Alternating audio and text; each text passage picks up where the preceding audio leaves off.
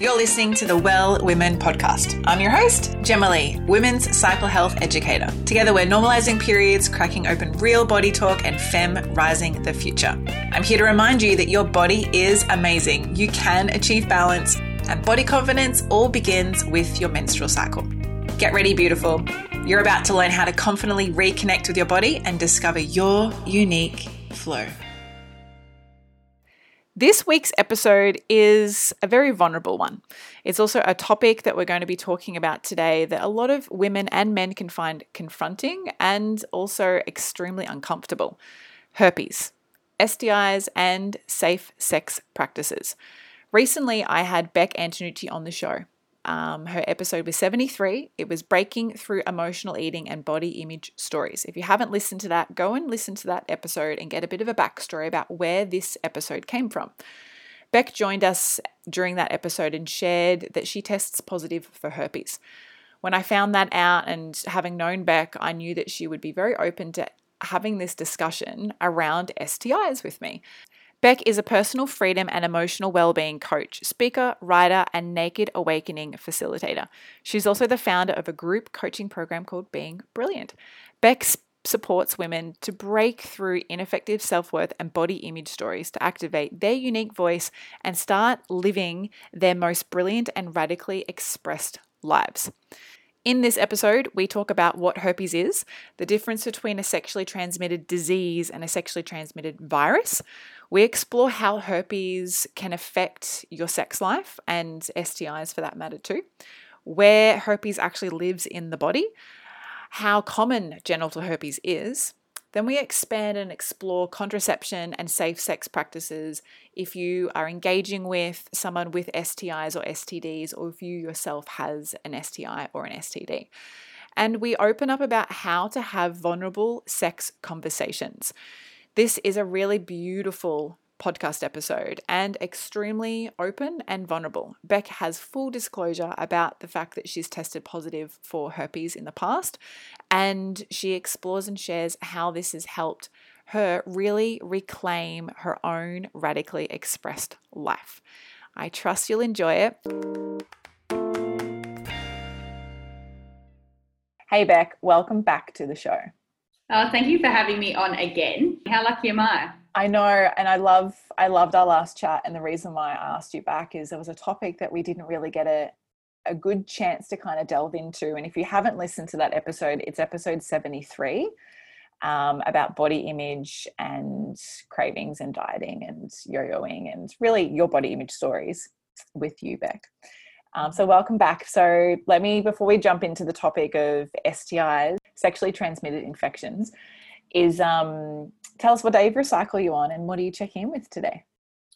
So I'm 1 week into not having my period, so I don't even know what you call that week. You can. So 1 week into not having a period. So you had your period a week ago. Yeah. Finished Friday. Yeah, finished Friday. So you are in your inner springtime, moving towards your ovulation, which is obviously a really important thing to know if you are sexually active. Actually, I checked my Flow app because I've started tracking my cycle, which I've never done before. You've never tracked your cycle? Not until I just started working with a female coach, and she said to me, "I want you to start tracking." I've always worked with men, and she was like, "I want you to start tracking your cycle." And then I got a notification the Friday. It was the day before my period was coming. It was like, "Your period might come today." I was like, "What do you mean? Every month it's a surprise. Why would you tell me that?" And the period came.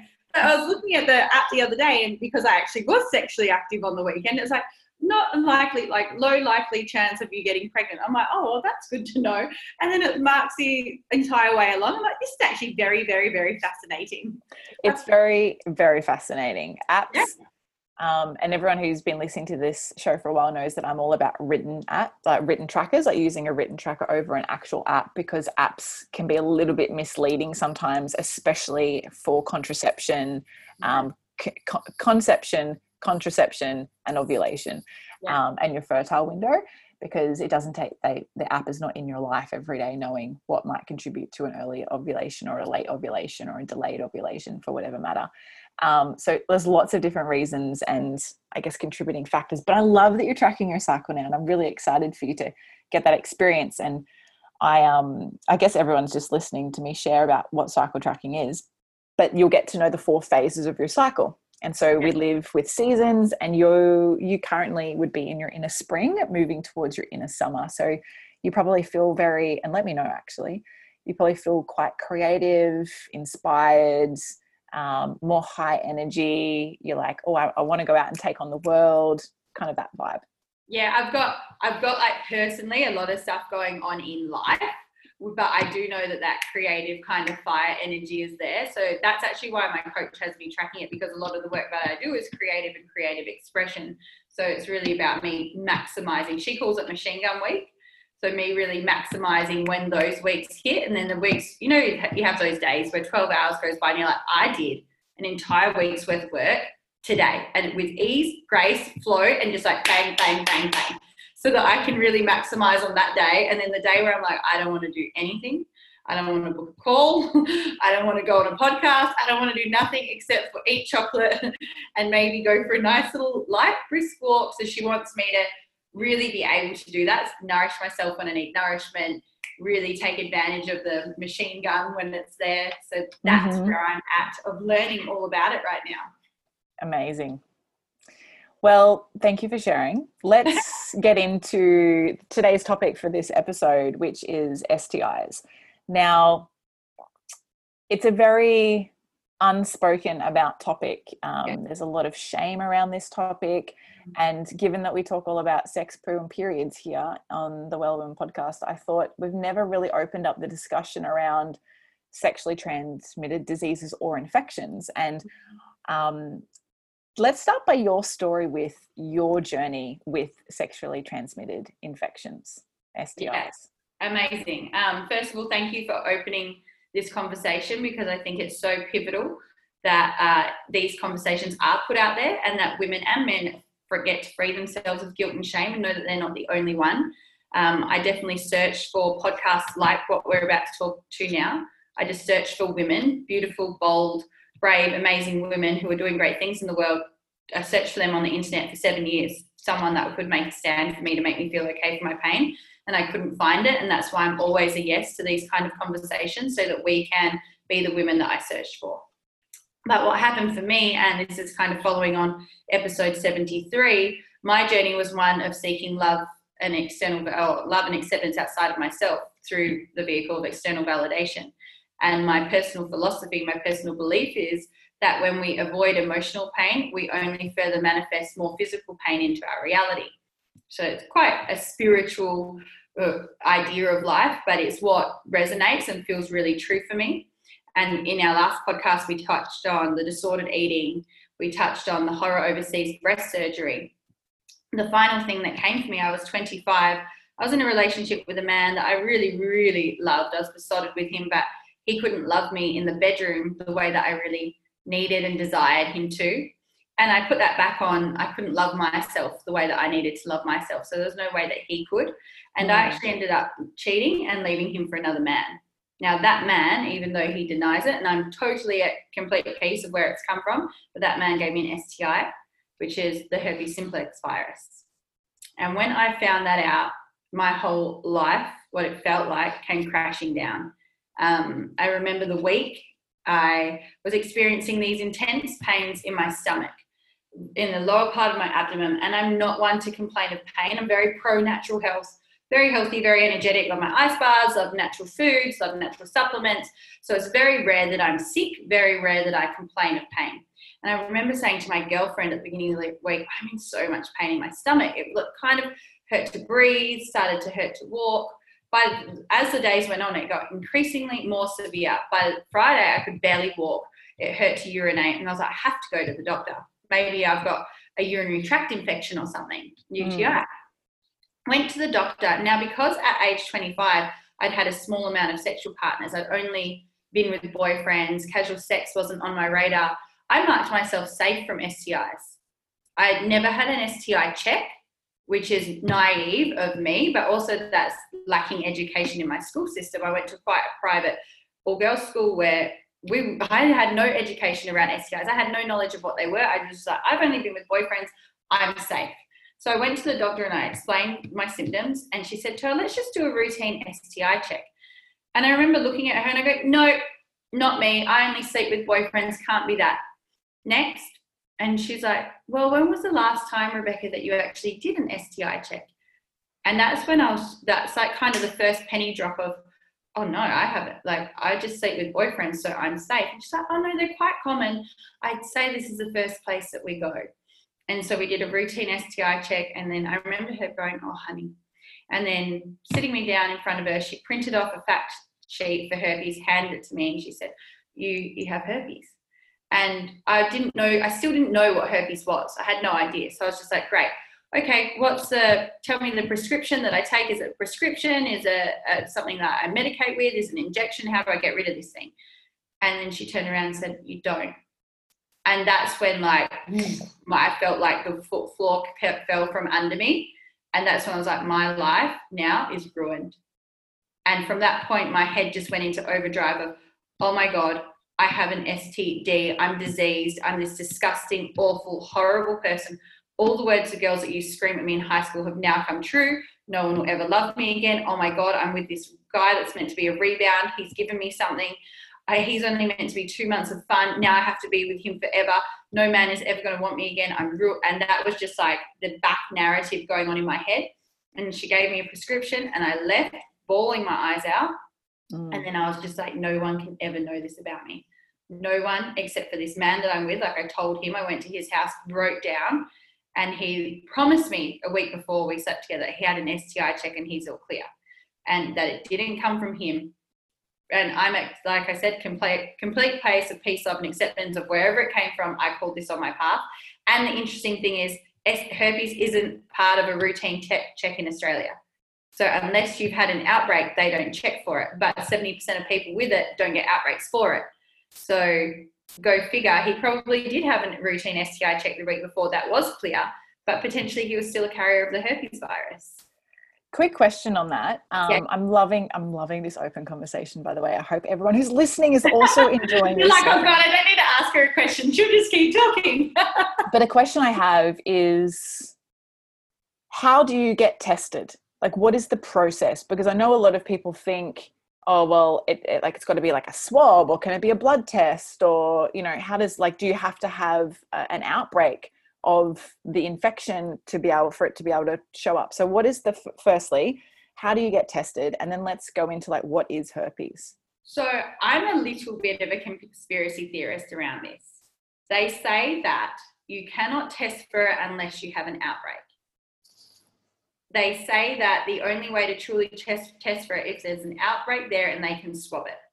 Yet you can go to the doctor and you can do a blood test and it will come up in your results HSV1, which is cold sores on your mouth, HSV, which you can go from top to bottom and bottom to top, or HSV2, which is genital herpes. Now, what it will say once you do your blood test is antibodies detected or nil. So all you have to do is go to your doctor and request a blood test. I tell all my girlfriends and all my clients, lie and just say that you're sleeping, because doctors are told not to test for it. I just say, tell them that you're sleeping with someone who's told you that they test positive for herpes and you want to check that you're all good. If you have it, you're all good still, but just you want to check so that you can be in integrity when you're sleeping with people. But doctors say that you can't test for it unless you can swab it and there's an outbreak. Doctors say that you can't transfer it on unless you have an outbreak. Again, this is not true. So what I recommend to everyone, if you would like to find out what's going on with your own sexual health, is just go to your doctor, say you're sleeping with someone who's confided in you that they have herpes and you'd like to do a full routine blood test. If antibodies are detected, it does mean that you're a carrier of the virus, because this is another thing doctors have said to me, because I went on a full journey because like I said, I'm pro-natural health. I believed that I could free myself, heal myself naturally. So I went all around Australia doing plant medicines. I've done probably every plant medicine that there was, and I would do a blood test afterwards. Now, doctors say if you test positive for antibodies, you don't have herpes. You've just come into contact with the virus. You've obviously slept with someone who has it. That again isn't true. You're a carrier of the virus, which means that you have the potential to pass it on to someone else. I guess you could think about it like having the flu. Yeah, it's just like it's another strain of the chicken pox. It actually is. And remember, as children, we all got chicken pox once. One kid got chicken pox. All the parents put all the kids together, so all the kids would get chicken pox.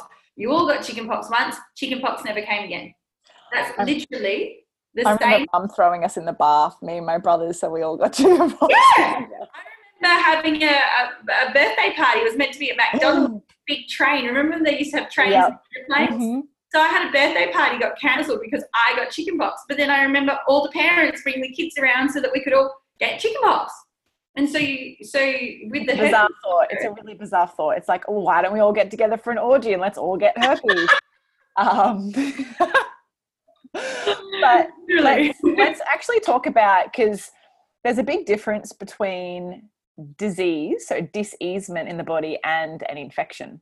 Yeah. So let's talk about that. And then I do want to go into the question, like, what is herpes? Because I know a lot of people of all ages listen to this podcast, and I'd like to clear that up. So let's talk about the stigma. I feel like there's a lot of stigma attached to it. There's, it's a brunt of all jokes in movies. So we've really been programmed by society to think that this thing is really bad, really awful. And if you get it, you have to stay silent about it. It makes you unlovable, unworthy. No one's going to want to sleep with you again.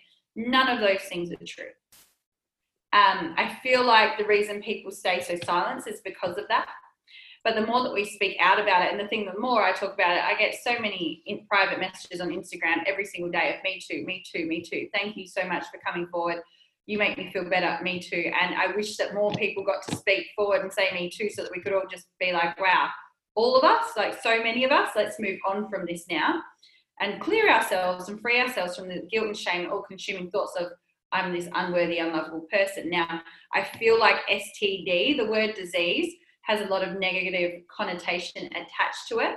Herpes is a virus, like the flu virus. It's literally HSV, herpes simplex virus. It's a skin infection. It's not a disease.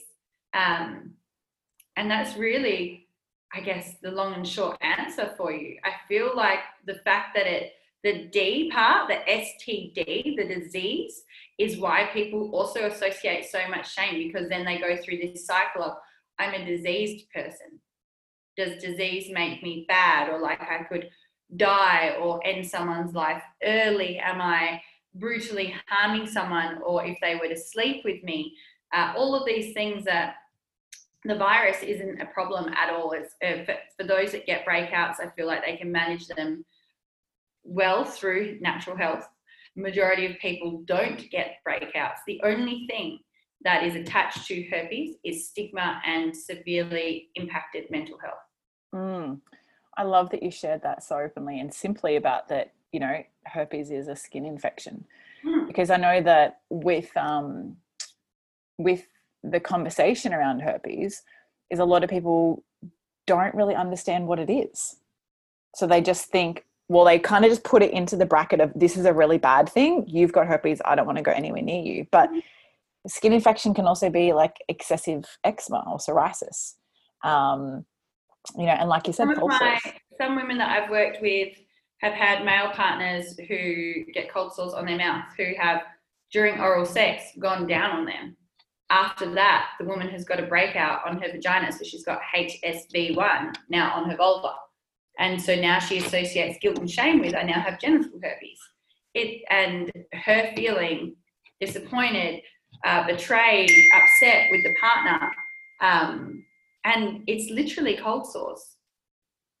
It's literally a skin condition. There gets to be no, I don't want to be a herpes activist by any means. It's a part of my message. It's not my only message. That's a good point. Because it's the smallest piece of the self-worth puzzle. Yep. And while you're focused and consumed with the thoughts of it, it feels like the only thing. Once you break through it, that's why I don't do only podcasts on herpes. I think it's important that we talk about it, and I think it's also important that I don't only talk about it, because it's not the only thing. It's the same thing with, if you look at someone, let's talk about it in cycles, because we're all about, cycle awareness and cycle health with this podcast, is that when someone has period pain or a longer cycle, it's not going to be that way forever. And if you attach yourself that I always have longer cycles, and then you take the name of that on, it actually can damage your health further, for like in a much more intense way. And not only that, is that it's never like I have a longer cycle because I misate my food throughout the month, or I have a longer cycle because I was extremely emotional. That one thing can be affected through the interrelationship of your life. So it's not just, oh, I have this because of that reason, and that one thing makes me feel like this. It looks, okay, well, I had a really bad sleep. So how does that impact me nutritionally, mentally, physically, and emotionally? It's the same, I feel, with any topic around sex, even STIs or STDs. It's not just that one particular thing. It's like, well, let's look at how is this affecting my overall well-being and health, which is... I love that you said that, because I actually don't say I have herpes. I say I test positive for the herpes virus, because I don't have herpes. I've freed myself from the mental prison that was herpes stigma, and physically I don't get herpes. So if I did, it would be a great indicator to me that, like, whoa, what's come up for me here? Am I stressed? Am I drinking a great quality water? Am I not drinking enough water? Have I been eating terrible food? Am I stressed at work? Am I overworked? A lot of women, and this could be a generalization, but when it comes to the herpes virus, because it comes with the stigma of being disgusting and awful, they then think the more I work on my physical image, if I'm more beautiful, if a man finds me really attractive, it would be like, oh, she has herpes, but she's I hate these kind of terms, she's 10 out of 10, or she's a 9 out of 10. Like, you're so attractive that it wouldn't matter. And so over exercising is a stress to the body. So some women who really work out a lot will say to me, why do you not get breakouts, Beck? I get breakouts all the time. Because you're putting so much stress on your body. Your body doesn't want to work out 3.5 hours a day, so that if you meet a man, he's like, oh, you're good enough because you're pretty enough. No. You get to rid yourself of that. This thing that you've got, this thing that you test positive for, defines you as a person. You're attached. I test positive for herpes. That makes that mean. What does that mean about me? So for as long as you make that mean, I'm bad, I'm unworthy, I'm unlovable, I'm unattractive, I have to contribute more to a relationship to kind of, have the pendulum swing into balance, because it takes points off me. Mm-hmm. As long as you attach a meaning to it, that's what it's actually creating in your reality. As soon as you say, actually, this means nothing about me, and really what I flipped it to mean is anyone that truly deserves me, anyone that doesn't want me to just be their handbag. Because for a long time I did attract men who wanted me to be their pretty, nice handbag on their side, but not outspoken, definitely not a woman with herpes. Like, it ridded me of any man that just didn't see me for me, and any man that truly deserves me, any man, and I dislike the term again, man enough, but any man that doesn't want to succumb to the peer pressures of society and what people think of me, they'll be like, oh, herpes, not a big deal. Next, I thought you were about to say something bad. Exactly. I have to interrupt this episode to let you know that today is sponsored by the Well Women Academy. Well Women Academy is a weekly membership where together we study menstrual cycles, holistic health, and how to reconnect with your body. Every month, our Well Women access members-only self-paced educational content across a wide range of formats, including written, audio, video, and guided home study. Led by myself and other pioneering guest teachers, together we cover fields of ancestral health, Ayurveda, sexuality, sensuality, holistic health, and lots more. This is your chance to join an international supportive community of women to discover your cycle, your body, ignite your inner intuition, and illuminate your life. It's like no other in the world. Not to mention, it's also cheaper than your daily coffee fix. Learn more and join us at wellsome.com/academy. That's WELLSOME.com/academy.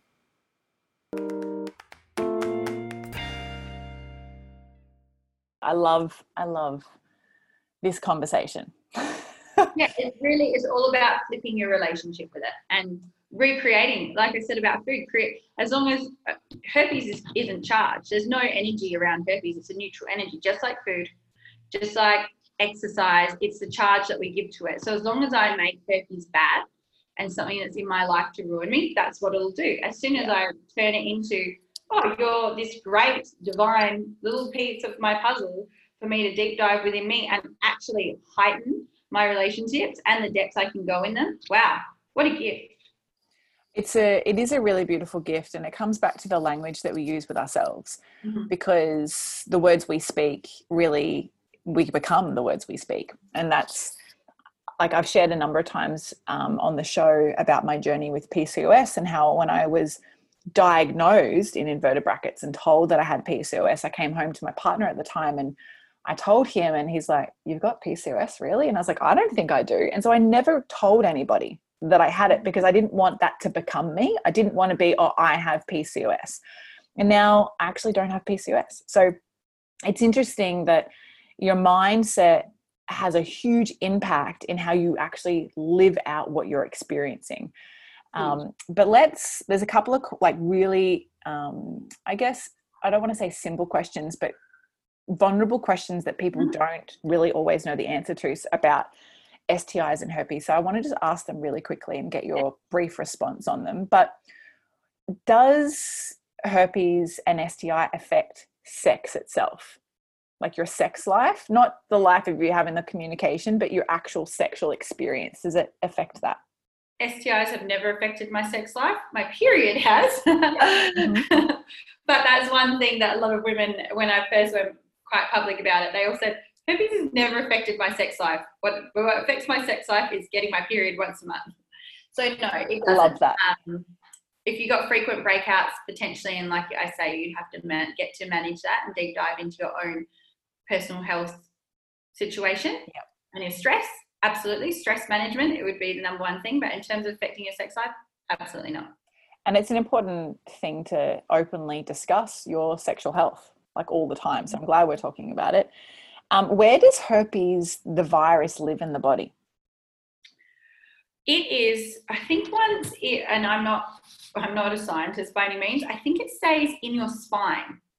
It's just like the flu virus. So so it's in the bone marrow, which is why you will always test positive forever. I haven't really deep dived into it in terms of, I've had one friend reach out and be like, "Do you know your markers?" He probably couldn't even, like, he's like full science minded. I'm not. I'm more like spiritual. I own it. It doesn't affect me. I'm moving on with my life instead of like deep diving into the intricacies of herpes. No, it's a really good answer. I just know that some people are like, does it live, like, in your womb? Does it live, like, in your vulva? Is it in your gut? So I love that. Like, that's a great question. Thank you. Next question is, how common is genital herpes? Well, they say 30% of the population. I would suggest, which is like 1 in 3. 1 in 3. They say that 50% carries the herpes virus because cold sores on your mouth, HSV1, is classed as herpes. I personally think it would be a lot more. I believe it's rampant in society because 70% of people don't get outbreaks. Majority of everyone else who does gets 1 outbreak, and then 1 or 2, maybe 3. A lot of my clients get 1 every couple of years. I've had 1 in 7. What is an outbreak like for those who have never experienced it and asking themselves, "Oh shit, do I have herpes?" Like, what is an outbreak like? Okay, so my first outbreak was horrific, and that's why I lived in a lot of fear, because I thought that it would come back and I was so scared.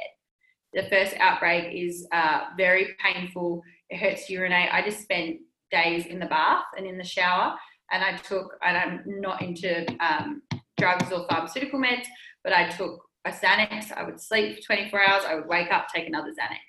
But since then, what I've read since and what I've been informed since is that your first outbreak is the worst. Then after that, it would be like 1 cold sore on your genitals. That's really good to share. Yeah, so I think for anyone that has a partner that's disclosed them, that's choosing whether to go there or not, it would be like, be prepared for your first, if it was to come, your first outbreak is the worst, and then that doesn't happen again. And if you're going to, like, if it's going to be disclosed and you choose that as a journey, I like to think if you're going to have a sexual experience, I know everyone's into different types of sexual experiences, but you know, I feel if you're going to, as a woman, allow a man to enter you or another female in some way, shape or form, that you want to be able to have that person hold and support you if that was to happen. Yeah. Yeah, So having that conversation is really important. And whilst it's vulnerable, vulnerable conversations actually heighten your sexual experience anyway. Yeah, absolutely. You know, and I think we were touching on this before we got on. I believe that for those people that get to choose their journey, there's so much less guilt and shame attached to it. And they're like, well, you sat me down and you said, hey, Beck, I'm really interested in you. And just so that you know, I'm a carrier of the herpes virus. So if we were to go there unprotected, there is the potentiality that you could contract it. There's also a chance that you won't. It is easier for a man to give it to a woman than for a woman to give it to a man. And then I feel like in that moment, the person gets to choose. And so if and when it does happen, there's no guilt and shame attached to it, or so much less. It's when it's a surprise that the woman or the man experiences, like, why did this happen to me? Like for me, I was like, I covered all bases. I only slept with boyfriends. I asked every man, had they been checked? And so for me, there wasn't the opportunity to be held vulnerably because there was so much shame attached to this surprise, versus if I was with someone and, you know, for the past 2 years, I've been incredibly honest about disclosure. And now I'm very public about it. So, you know, he just already knows. But for those, sorry, just to cut you off, for those who are unaware of Beck's public you did a really beautiful Instagram post about the fact that your online dating profiles, like in the bio, shared that you test positive for herpes. Yeah. I'm going to pop a link to that in the show notes. So if people would like to have a direct link to Beck's post about this, which opened up a lot of really open conversations, including inspired this podcast episode. And I just wanted to jump in quickly and cut you off to say, hey, look, if you want to check that out, I'll pop a link in so you can have a look at what Beck's talking about. And they can even reflect. I mean, I only went public this year in January, and I did that live on Facebook, and I shared that to my Instagram TV, and you can see how nervous I am. And my hands are shaking, my voice is shaking. I was so scared because I thought what I made it mean about me, and to the point now that I put up dating profiles saying I test positive for herpes. Now let's move on to what's really important, to show people that the breakthrough can happen fast. Like the journey is long while you're in it, and once you're through it, it's really quick. Let's rip that Band-Aid, hey?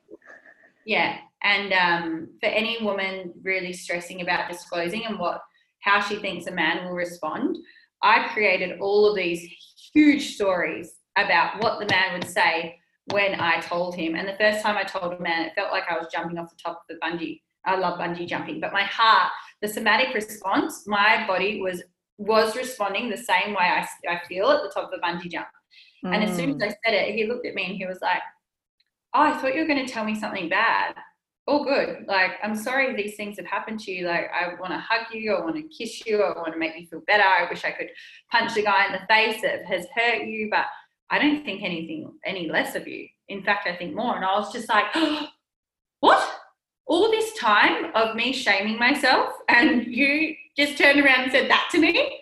And it's happened again and again and again and again. That was really the context for which I was like, I get to go public with this because no one's judging me about this except for myself. And that's, I guess, the journey of getting to know yourself, because we are our own biggest critics, that's for sure.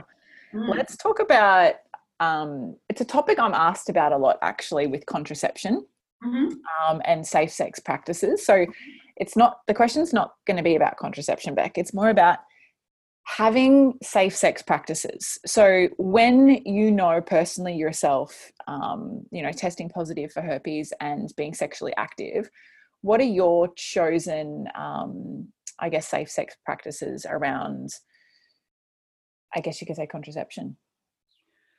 Well, I've been using the pull-out method since I was 23. I'm 32 now. Still have not fallen pregnant, touch wood. But in terms of the herpes virus, I mean, for me, I believe that contracting the herpes virus has made me so much more conscious of my sexual health. And I think sometimes when we first contract it, we think it's about other people protecting themselves from us. Like we make ourselves out to be bad and we could potentially give this to someone else. But really, it's made me realize herpes is the greatest STI that you could ever get. Like nothing bad can come from it once you break through the mental stigma of it. But I subjected for the time that I went through quite a toxic relationship with men and what I would say, quote unquote, sleeping around, the danger that I potentially exposed myself to, that I'm grateful nothing else came from that. So I'm now very intentional about who I sleep with. We discuss sexual health first in terms of where they're at, what they test positive for or not, vice versa. I test positive for the herpes virus. And then the partners that I have chosen, we have never used any kind of protection. I feel like personally for me, the condom is a barrier between connection and not something that I enjoy and they enjoy. And I also don't like the pill personally. It's not a choice that I make, and I don't judge others for it. It just doesn't make me feel, from past experiences, based on all the ones that I had tried up until the age of 23, very good. So yeah, that's kind of, I'm intentional about who I sleep with. We discuss sexual health first, and then there is no contraception except for the pull-out method. Great. Thank you for sharing. I know that it's a really awkward style of conversation when you meet someone for the first time or you're having a sexual conversation with someone for the first time. It's vulnerable. And if you like them, that's probably why you're thinking about or considering having sex with them. You don't want to fuck it up, pardon the pun, but you don't want to like fuck up the opportunity or what you've built together so far. So vulnerability really is the place of growth, but it's also the place, I feel, Beck, that brings you closer together. And so this opens up, the next question and topic we can discuss is about how to have vulnerable sex conversations with people, because I feel like this is a bit of a mind fuck. Excuse the pun again, but as I can only speak from my experience as a woman. But as a woman, overthinking about like, well, if I say this, what will their reaction be? And how do I bring it up? And how do we make it like an easy conversation that's not awkward? So let's talk about vulnerable sex conversations. Okay, well, first for me, I last year, as part of a course that I did that the practices still embody now, is writing standards. And so I have standards around food, I have standards around fitness, I have standards around men. And one of the things on that list is that he's highly sexual and he's open-minded.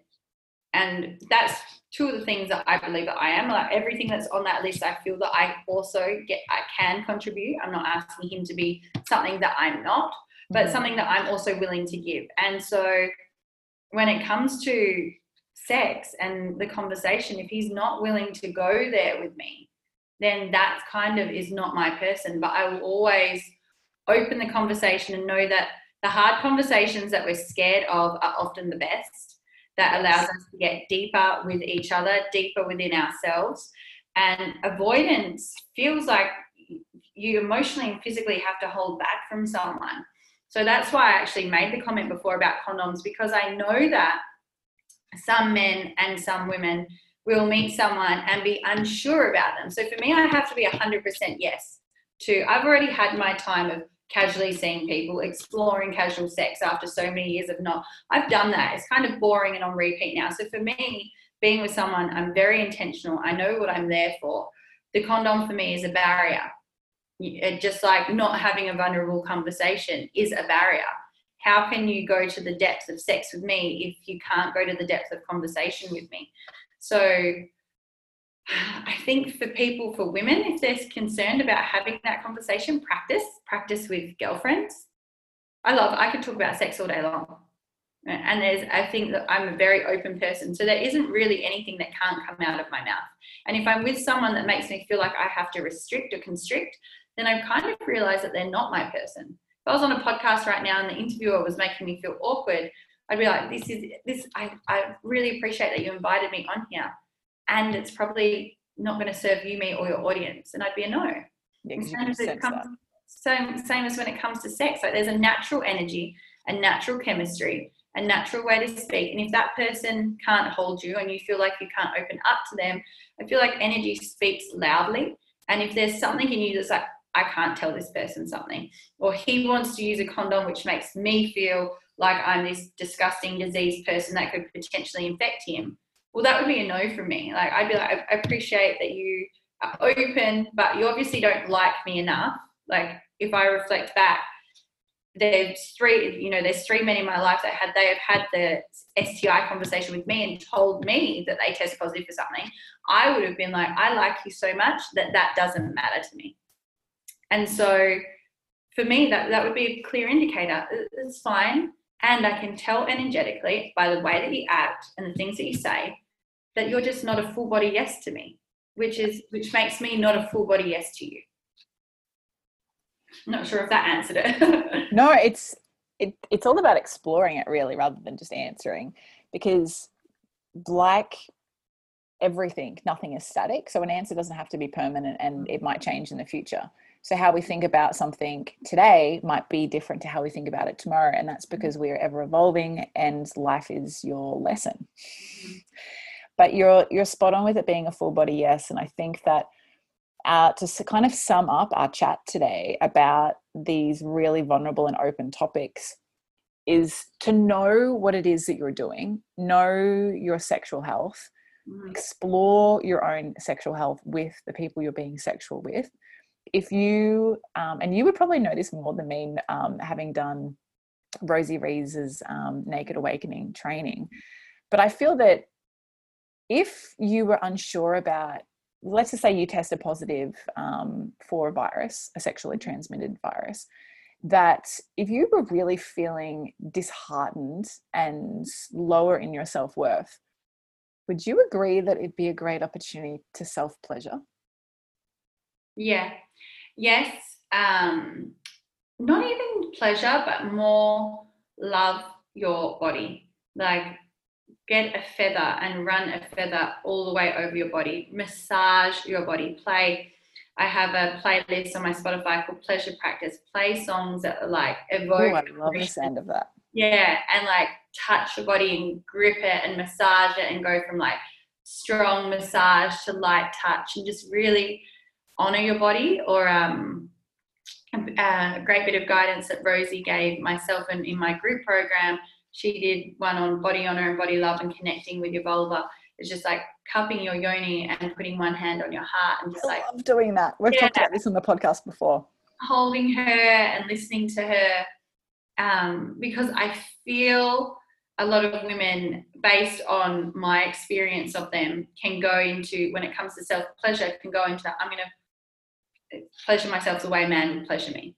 And that can sometimes, most often, be the opposite of what we're trying to do here.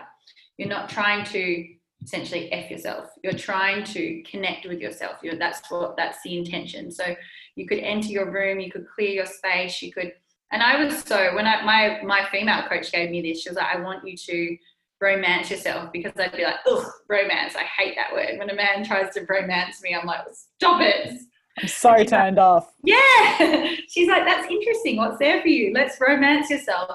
But really, that's where I created my own pleasure practice, my own pleasure playlist, my own oil that I would massage myself with. I went and bought, like, intentionally, I was like, what would I love? What would excite me to massage myself with? So that I take my pleasure and my honor and my love and my appreciation for my body into my own hands. Because what often happens when we go into this shame cycle is, once I get another person to accept me for the things that I think fault and flaw me, then that will make me okay. But that's the biggest trick of the ego, because it's quite easy for me to say to you, hey, Gemma, I test positive for herpes. And you say, oh, hey, Beck, it's cool, I don't care. I still accept you exactly the way that you are. I'm like, oh, right. Then I go to a man, hey, I test positive for herpes. That's cool, Beck. I still want to date you, love you, be your boyfriend. And then I could be with that man, which I have done in the past. Of the first few men that I told I should explore him because he accepts all of me. But I'm still rejecting that part of myself. So it's easy for me, to the person, to get the other person to accept the faults and flaws that we think make us less than. It's up to the woman to take her pleasure and her self-acceptance into her own hands, versus thinking that as soon as I get someone else to accept me for the things I judge myself for, that makes me okay. Because that journey is going to come to an end, and you're going to realize that you're somewhere that you thought would bring you peace, love, and acceptance, but it didn't, and you're still rejecting yourself. There are women in marriages testing positive for the herpes virus that haven't told their husbands, that have reached out to me on Instagram, that are still rejecting that part of themselves with children. Full acceptance, yeah. Well, so you get to take your pleasure, your love, your body, your acceptance into your own hands.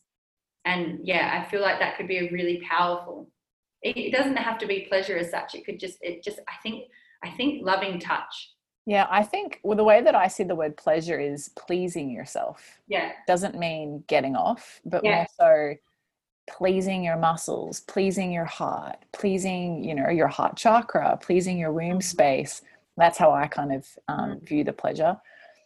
Beck, I've loved that you've made time to come and chat with us again on the show and really open up about, like I've already mentioned, such a vulnerable topic, and a topic that I think we all need to be discussing a little bit more. Doesn't mean it has to be on the front page of every freaking paper around the world, but just openly having conversations about it. And I think too, in the world that we live in, with online dating being such a big way that we connect with people and not really knowing them as people until we've met up in person, it's a really great lesson for us all to learn how we can become a little bit more vulnerable and a little bit more, what's a good way to put it, connected with self and putting yourself first. And also compassionate. I feel like really compassionate. I've had a few women message me lately saying, before I shared about this, I just wanted to be perfect. So I would try and portray this perfect version of myself. And a lot of women were like, I used to judge you thinking that you were perfect. And now I just see you in such a different light and so much more beautiful, not intimidating and like, oh, she's got everything and I don't. And now I see the real you. And I can now reflect back on the old version of you that I was judging or comparing and look at her with compassion, realizing how much pain she was actually in and trying to disguise and mask. So I feel like that's beautiful to see someone you really don't know what's going on behind closed doors. And we can just start looking at ourselves through a compassionate lens, which in turn will mean that we start looking at other people through that same compassionate view.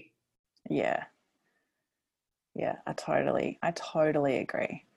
I want to say thank you so much. We always finish the podcast episodes off with a question around, tell us what your 3 guiding tips would be to your younger menstruating self. But let's turn that, because you've already answered this on episode 73, but let's make that around sex. What are 3 guiding tips that you would give to your younger sexual self? Think about when you're first exploring your sexuality. What are 3 sexual tips that you would give to young sexual women? I would say be confident to use your voice and ask for what you want. I would say 3 younger tips. I would say don't settle and that your needs are important. And I would say have the hard conversations and listen to your intuition. Beautiful. I love that. Beautiful tips. Let's sum it up at that. Becky, thank you so much for coming and joining us again on the show. And for everyone who would love to connect with Beck, be sure to check out our notes in the show notes of this episode. Reach out and say hi with her on Instagram, and thank her for being so open and vulnerable about these topics. I hope it serves some or all of your listeners. That was great. Thank you for having me on again. I'm sure it has, hon. Thank you so much. Thank you. Thank you so much for tuning in to every episode of the Well Women podcast. I trust you enjoyed this episode as much as we did. If you got a lot out of it too, please subscribe and leave a 5-star review on iTunes or your podcast app. This means together we can inspire, connect, and educate even more women. Now, is there a bestie, a sister, or a friend who may be frustrated and confused with their health? Are they ready to discover new aspects of themselves too? Well, take a screenshot of this podcast episode, share it on your social media, email it, text it, or any way you need to get it to their ears. So together we can all live in flow, harmony, and balance with our bodies. And be sure to tag me in it too. #WellWomenPodcast. For everything we mentioned in today's episode, you can find this in the show notes over at wellsome.com/podcast. Until next time, beautiful, get connected, listen to your body, and remember, body confidence all begins with living in tune with your menstrual cycle.